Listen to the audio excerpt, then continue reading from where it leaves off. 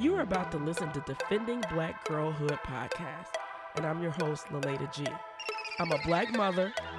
Look, I don't care what Mookie May and Lakeisha mama does. For real? I'm not Mookie May and Lakeisha's mama. A preacher. Give me the kid D. And Mary had a little baby, and his name was Jesus. A life coach. Look, girl, if Chump don't want no help, Chump don't get no help. Oh, and a singer.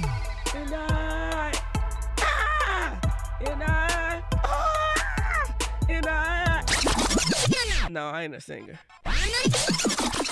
Most of all, I'm an advocate for black girls everywhere they are. And I'm telling you right now, I am unapologetic as hell about my fierce advocacy for black girls to be safe in their homes, schools, and communities. Join us for courageous conversations about topics that most impact our girls, and be inspired to do your part in defending black girls in your part of the world.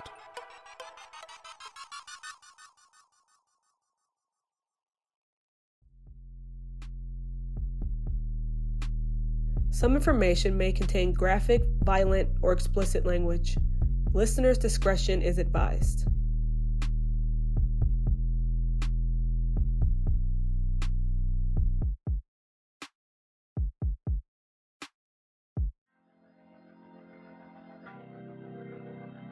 What we have to keep in mind is, in the early years after the transatlantic slave trade, it was illegal for slaves to get together and pray. Thinking about the church being that place where black leadership was maybe for the first time really organized, really accepted, and really celebrated. Faith was not what you did on a Sunday. It's how you hoped with such harsh realities of having your culture, your faith, your family, everything just seemingly stripped from your fingertips. You can see black people on different levels of society nowadays than we used to see, but we're not gathering, and I think we've lost something in that.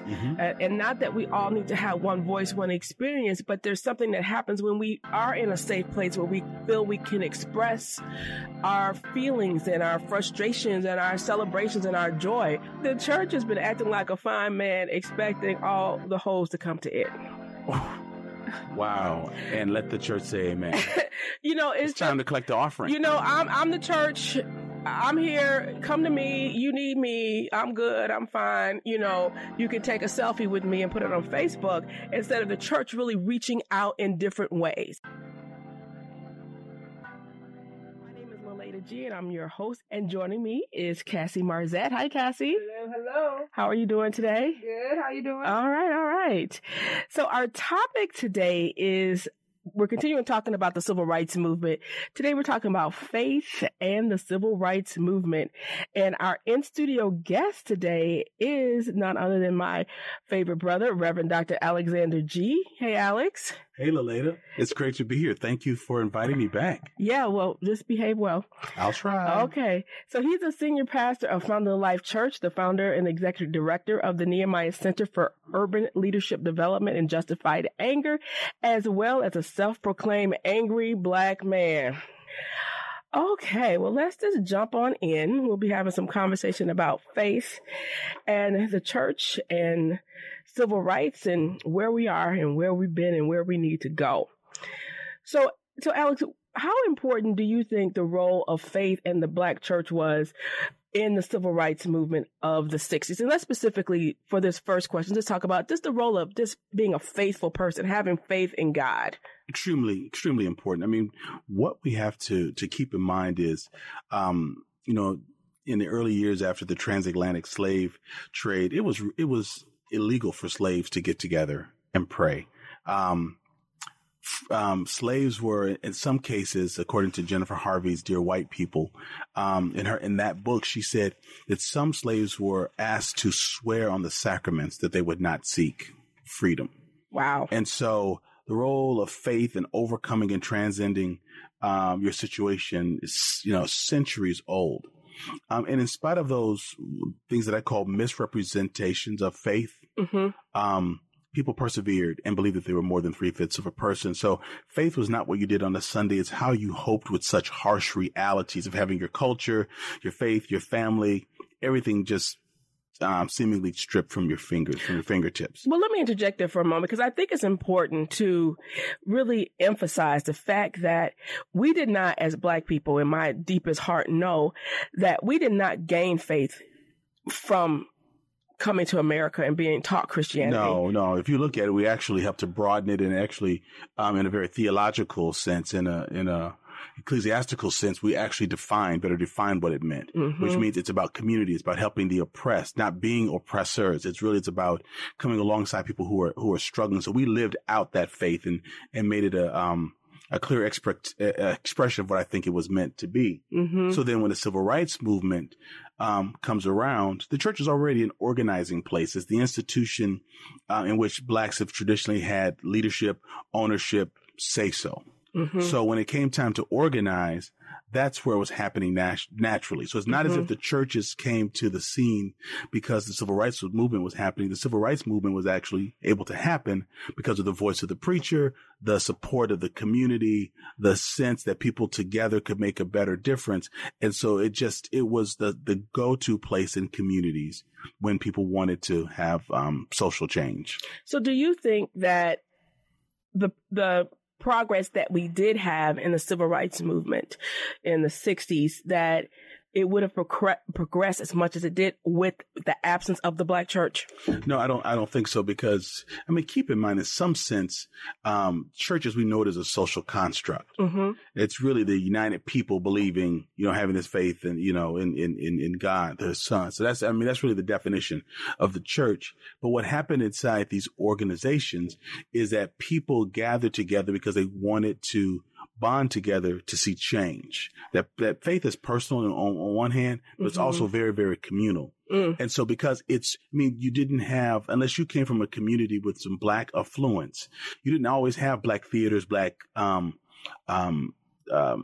banquet halls, and other places to go and celebrate. So the churches where you went, it was your social outlet. So you'd have morning service, and then you'd have a picnic or a potluck afterwards, and you come back and have prayer meeting or evening service, because it was where people had leadership when they felt like second or third class citizens during the week. So I think what's happened is it was where you brought together your best and brightest minds and agitators and leaders. They came together in church. So the civil rights movement and leaders were able to drop into that space and mobilize those folks. Keep in mind, many of the leaders of the civil rights movement were people who had formal education, but they were trained, as we know in our tradition, to give Easter speeches, Christmas speeches. You know how we do it traditionally in the Black community, how to sing. Historically, our entertainers and our political leaders and our community leaders were trained in church on Sunday mornings by getting up in front of the congregation and reciting a speech or giving a song. So no, it would not have been where it is without that construct of the church. And so you had me think about something in your comments. I'm thinking about the church being that place where Black leadership was maybe for the first time really organized, really accepted, and really celebrated. So where you had Black preachers having a lot of power, autonomy, people willingly following that leader, looking up to that leader, as a father figure, for wisdom, for advice. As a prophetic voice. Connection to God. And so the church, not only just the parishes, but when you look at the church deacon boards, having a really powerful role that played in the church and running the church. So the church at that time was a place where Black men could really be powerful. And women. But I'm saying, but as a collective force, it was a place where Black men had leadership that wasn't challenged like it is outside in the mainstream. Oh, definitely. Community. Right. You were boy or uncle throughout the week. Right. You'd come to church on Sunday and put a tie on, and you'd be Brother Alex or Deacon Alex or Pastor Alex. It was a whole different, it was a parallel universe. You'd step out of the cotton fields and out of the sharecropper's shadow into a place where God presided and God appointed spokespeople. And so that's why in the Black community, the pastors were looked at with such reverence because in such horrible times with so many social ills going on, they were the voice of reason, the voice of faith, who taught people to stay calm, don't give up, let's transcend, we shall overcome. You think about the music and things we did. The call was to keep people off the edge as they waited until their changes came. So quite frankly, I think the opposite was true for Black women in the church, because I think in the community, the mainstream community, Black women, not that they were necessarily in leadership per se, but they did have a certain level of respectability and reverence within the white context. So it might have been Mammy, but she was cooking, she was nursing the baby, she was taking care of the house. And so there's always this soft kind of feel and response, even if you look at old movies and you hear people's accounts of their mammies. Oh, I have really fond memories of, my housekeeper when I was a kid and all this kind of stuff. My Black Nana. Yeah, my Black Nana. And so there was this kind of soft feeling almost about Black women. They were sexual objects as well, but not that same kind of, there was always this kind of fear as this Black man was dangerous. We weren't seen necessarily as dangerous. So, but in the church, we were there and we were powerful, but traditionally in the Black church, Black women didn't have a lot of high leadership positions, like in many Black churches and some today, and some white churches too. Women can't be pastors. Women can't preach. Women couldn't stand in the pulpit, so it was kind of a different level of, I think Black women led from the bottom up. Well, I mean, as a person who looks at transformational leadership and community change, that's where most change comes from. I mean, it's not leadership and the head that really brings about change and validate it or block it. A lot of it comes from the ground up. But really, during the Northern migration, as Black-led churches followed their populations from the cotton fields and from the sharecropping fields into the industrial North, the churches followed those populations into the housing tenants, into the projects. And so women actually did have a lot of leadership. In fact, that's where the name missionary and those things were adopted, because there was so much work that was going on. The women were taking their skills and they were doing after school programs. They were helping to gather the kids. They were nurturing families. They really became the pastoral care. Now, the church modeled society. And so you weren't seeing a lot of women in corporate leadership, military leadership, business leadership.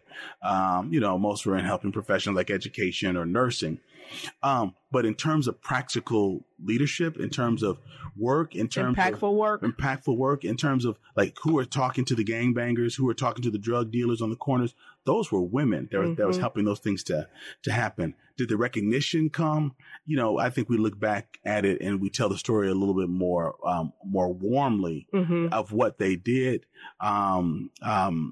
Just socially, the whole equality thing with men and women has struggled in and out of the church. But in terms of actual movement where the community recognized these folks as the leaders, they weren't put in the background. They couldn't stand in the pulpits, but they were bringing people into the church who the folks in the pulpits could talk with. And so the Black church in the North would not have been, particularly in inner cities, would not have been what it was without the leadership of those Black women. So, and I like that. It's true. So the church at that time was a place where Black men could gather and feel their leadership affirmed, feel their gifts, their talents affirmed. Where do Black men gather now to have that feeling? Because more and more Black men are leaving the church, and it's, most churches, a lot of churches, what about sometimes 70, 80% female. Work, in front of the television. They gather in front of Game Boy stations, happy hour, prison. But the positive places that we've got to find those. I think the men who are the children and the grandchildren of that era, as we become more affluent, we sort of question the reality or certainly the purpose of God in our lives. And so I think as people began to live where they wanted to, integration allowed you to marry, date, work, purchase where you wanted to. I think people really chased the American dream. And they battled their delusion with the Black church that ceased to be that social, enterprising civil rights center.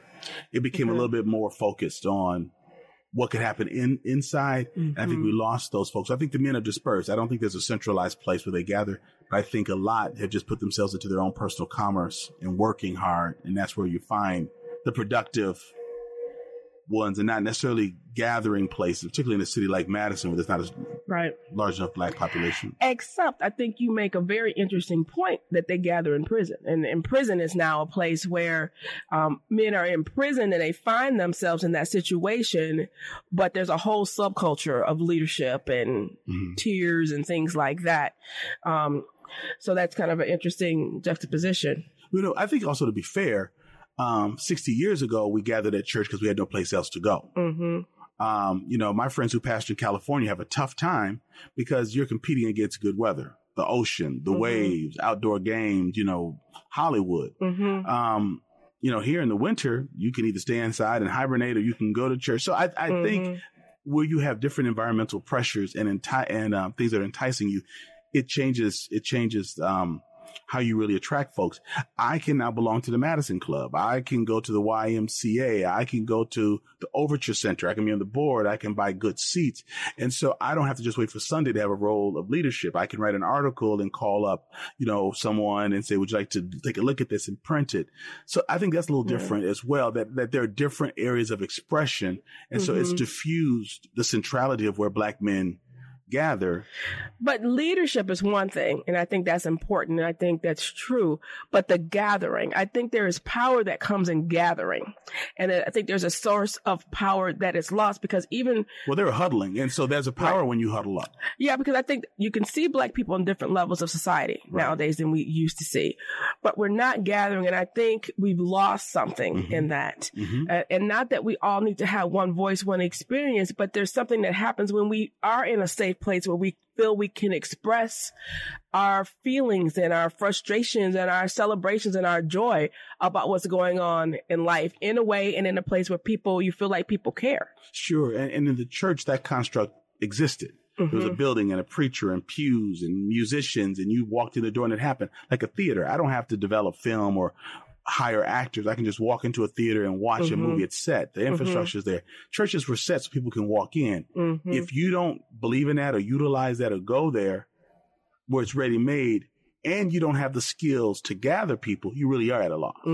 So like you're a gatherer. You can call an event at some place or say, let's go get appetizers somewhere and you can tweet it out. I've watched you do it and people will show up. If you don't know how to do that and you're not belonging to some place like a sorority, fraternity, or a church, it's very, very difficult. So I think we can agree that the church is not as central to the Black community as it once was. And so did we walk away from the church as a people, or did the church move away from us? Or did we as a people and our experience in America keep moving forward and the church stay in the same place? Wow. I mean, those are great questions. It's very layered and very complex. I think the walking away from each other is somewhat mutual because we talk about the church like it's like the media, like it's an entity that sits someplace and it has legs and arms and the church is walking around. The church is the people. So when the people who are learned, astute, educated, prepared walk away, that is the church. The church is not the building. So the folks who understand fundraising and development and project management and program management and construction management walk away. We can't say, wow, the church doesn't do those things anymore. So we act as if we can walk from the church and the church can continue. My car is still a car when I'm not in it, but it is not a moving motor vehicle when I'm not in it. It needs a driver. Well, Google car. Right. Google. I don't know. So I think that's a great question, Aleda. But so I believe that I can hold the church culpable because I'm a part of it. Yeah. I'm also part of society. I think we failed it. I see that the more affluent African Americans become, we just don't do that anymore. Or we go to churches that are not predominantly Black, or we want to go to church that doesn't talk about the issues. I just want to go, feel good, talk about my prosperity, and I don't want to be rallied for anything. I just want to come and just do the Bible, do Jesus, find out how to grow, get ready for heaven. Don't talk to me about the poor. Don't talk to me about traveling anywhere. Don't talk to me about mentoring. Don't talk to me about giving. But we still, but we want change. As much as I complain about taxes, I like that my garbage is picked up on Wednesdays. I like that snow is removed. I remember those amenities when I look at my tax bill. If you're not willing to be a part of something where you contribute, then you can't complain that the amenities aren't there. We will take our resources and our black behinds, walk through the door and complain about the lack of amenities. Where else in society do we pull our resources and then say, where did the Etzel go? Where did the Saturn go? The money left. People stopped buying it. So you can't pull your money and then just complain because those ones don't exist anymore. They don't exist because they don't have a customer base. All right. Let's keep talking about the church situation in the Black folks and civil rights.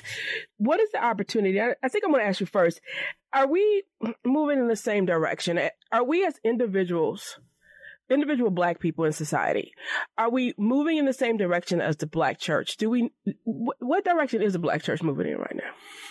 I think, like any institution, we either rest on our laurels or we assess our relevance, our efficacy in time and space. And I think if you think that we're merely the civil rights church, it makes you think, well, in the 50s and 60s, who did they think they were? Were they a sort of a warmed up or a renewed vision of a version of some older kind of church? I'd be curious to find out what they were thinking. I think we're all concerned about poverty, the plight of African Americans, academic failure, mass incarceration. Whether or not churches talk about those things is really tricky. I'm in meetings sometimes when people talk about, we want to be involved in the community, but we don't want to forget about the work of the church. And again, the church is a social construct in that sense. It's a building, it's people. But by definition, it's a group of people who believe the same thing, whether they're inside or outside. So I think we need a broader perspective of what that means. I think that the church teaches transcendence. That means, how do you cope now in a very crazy world? And I think many Black people are trying to figure that out, which is why we overeat, we overdrink, we abuse drugs, we're violent. It's hard to stay focused on relationships. We're hidden in many parts of our lives because we want to transcend the hideousness of life. And we haven't practiced a level of faith that helps us to do that. I mean, if you go back a generation ago, our mom hit some rough times or found herself in a place where faith needed to be relevant, and she reached back on something she had as a kid. I don't know what folks reach back to if that's never been put inside of them. So in that regard, I think we're moving in different directions. But because the church wants to help people transcend and the people want to transcend, I don't know that the church says we need you to be a transcending agency. And I don't know if the people have said, but we need you to care about our issues in order to be a transcending agency. And so, and we all believed that because of civil rights, and particularly after Malcolm X and RFK and JFK and MLK,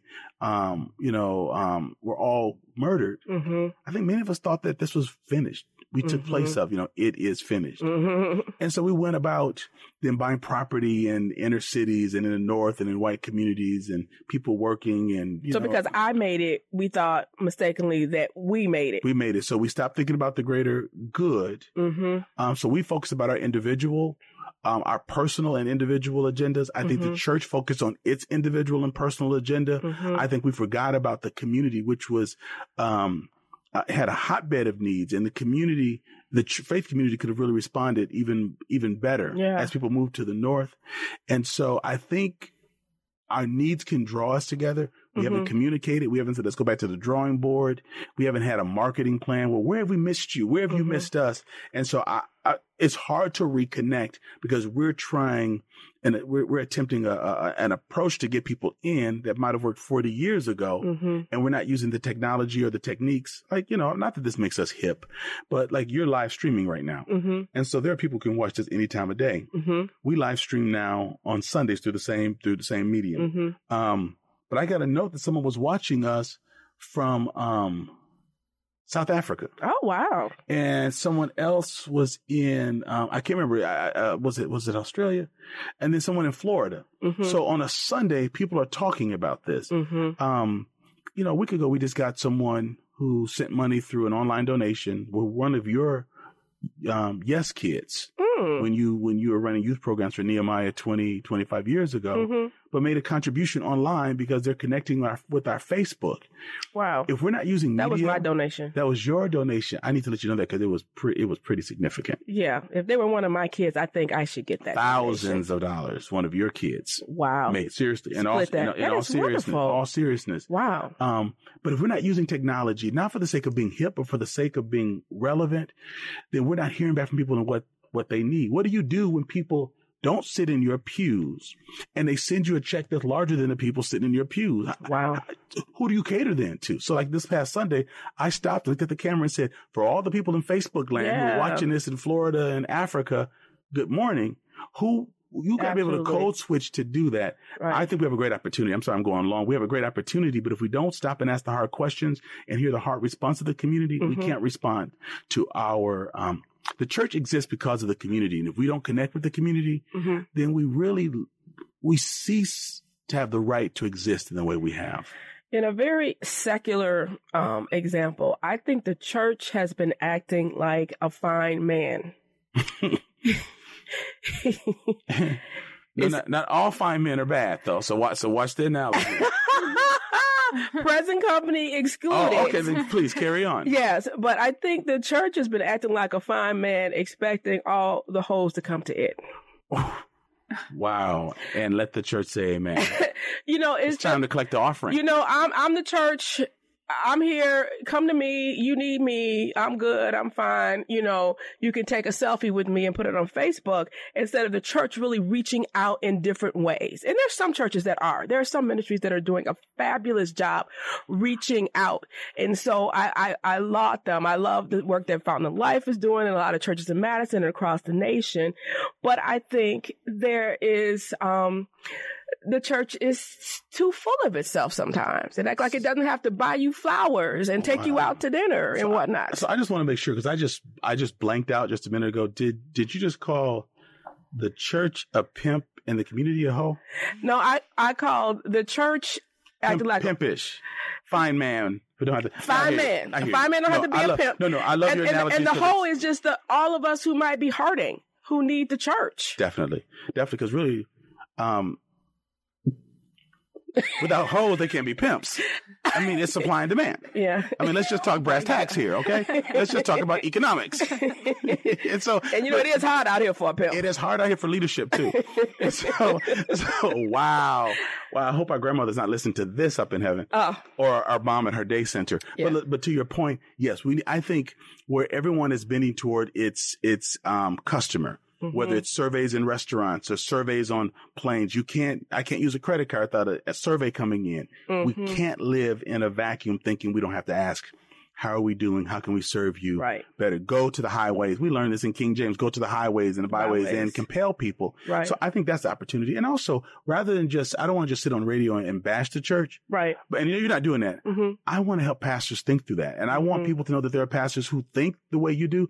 But the construct has been so set in our minds that we don't know how to do things that's different. When you and I grew up, there were hospitals. Now there are clinics that you can go into that are 24-hour health clubs. And specialized clinics. This for is your gastric. Exactly. All of that many people, Putin. Right. Or pet hospitals. Yeah. Things are so specialized. Or health clubs that are 24 hours. We used to go to the Y. So I think the church needs help with its paradigmic shift in understanding how the community has moved and how to keep up with it, because it's it's a very different approach. And you helped me build our ministry and our outreach into the community. We knew that we were just as committed to the folks on Sunday mornings as we were to the young ladies in your program or the young folks who are in your employment program, who are still paired up with their mentor. 25 years, 25. They spend holidays and things together. Wow. So I think you and I have known that, but we just thought, we were kids. We didn't know what else to do. So let's do community and faith. I don't think we realized how theologically and ecclesiologically we were astute in understanding how to do that. And we've got to spend time helping to awaken the faith community to to redefine its mission and its audience. Absolutely. All right. So we have a question that was called in. It is how to combat the argument of church being separate from state if they're wanting to promote political agendas within the church. So do you have any thought about that? Is the question how we do it or how do we stop doing it? How to combat the argument of church being separate from state? Well, I would say this. You have individuals that are just tied up in life, and so they have political views. As a 501c3 nonprofit, non-stock corporation, you cannot support a political party or faction.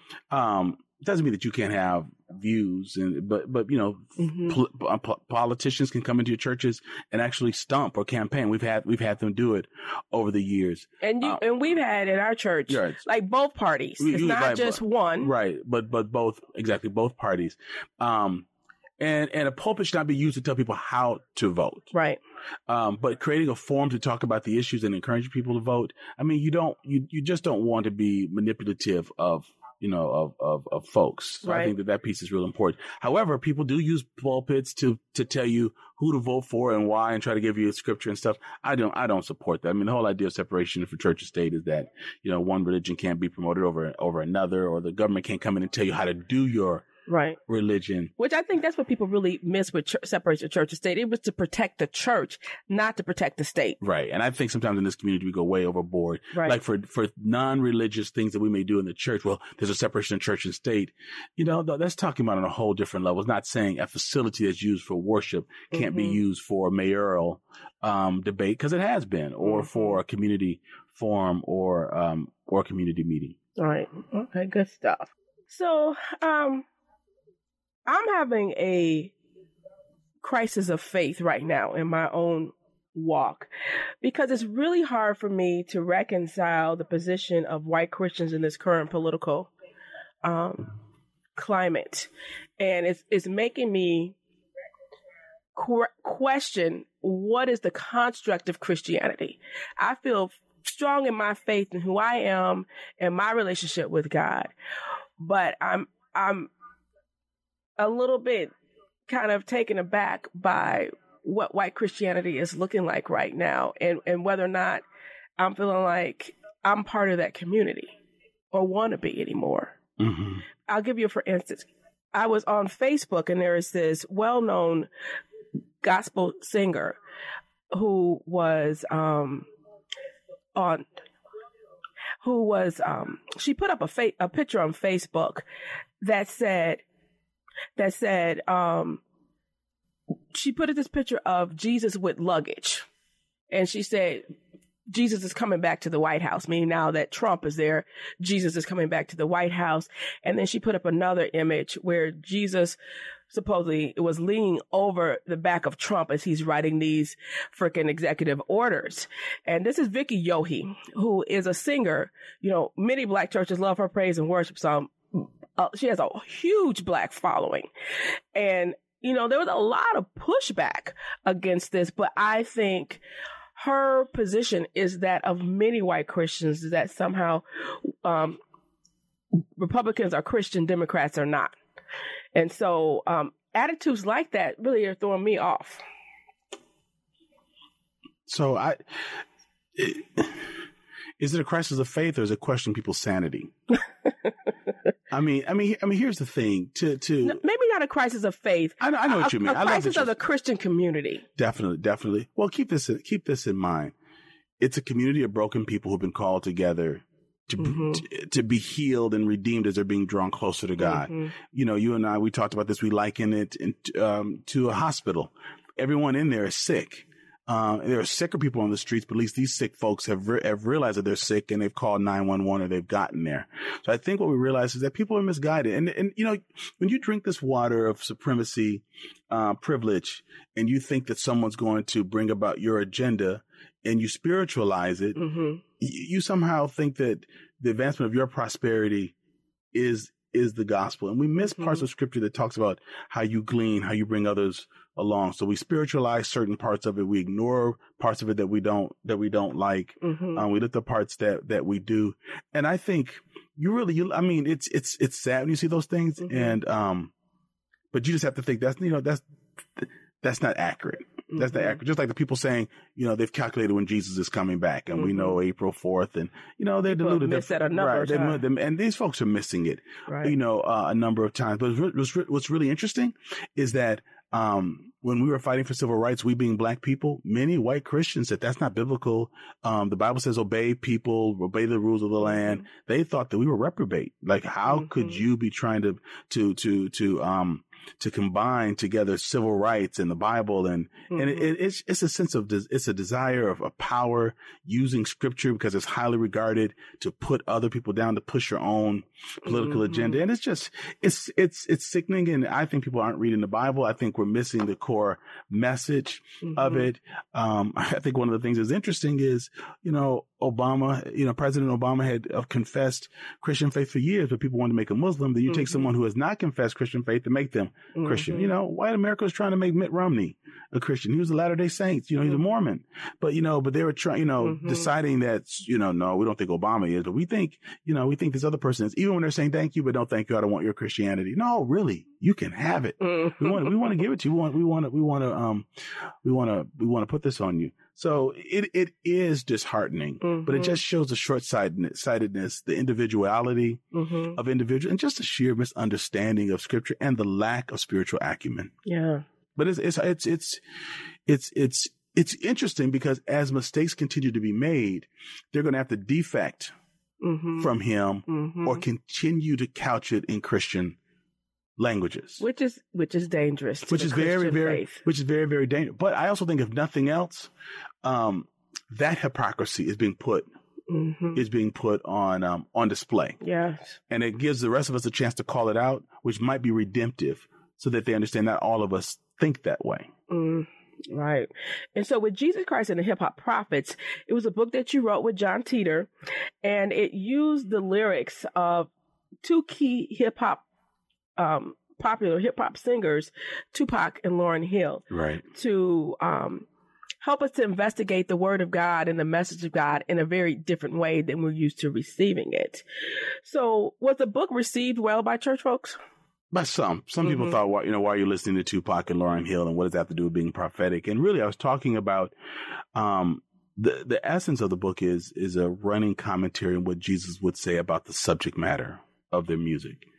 Tupac and Brenda's Got a Baby talks about sexual abuse and babies having babies. And he's talking about in Dear Mama about the lack of of a dad. And so what does Jesus say about fatherlessness? And what does he have to say to the Brendas and the Brenda's babies of the world?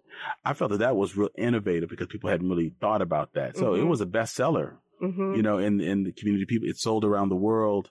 And there are people that told me to take it off the shelves. You know what? I'm learning. If nothing else, by 53 and having some degree of fruit in my work, I know when I'm off and when I'm not. And if I'm doing something right, I'm learning not to cave in because others don't get it. So I've just learned how to politely tell people, well, you write it differently when you write your book. But I'm the author here. But many people who wanted to find a way to communicate with their children found it very helpful.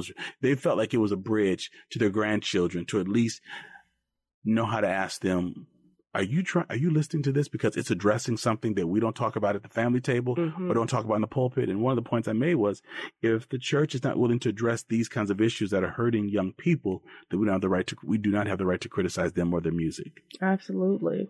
And I know it was very popular with youth ministries in particular because it is a way to begin to have a conversation. And I think we have to be innovative when we're talking again about how to make the church relevant again.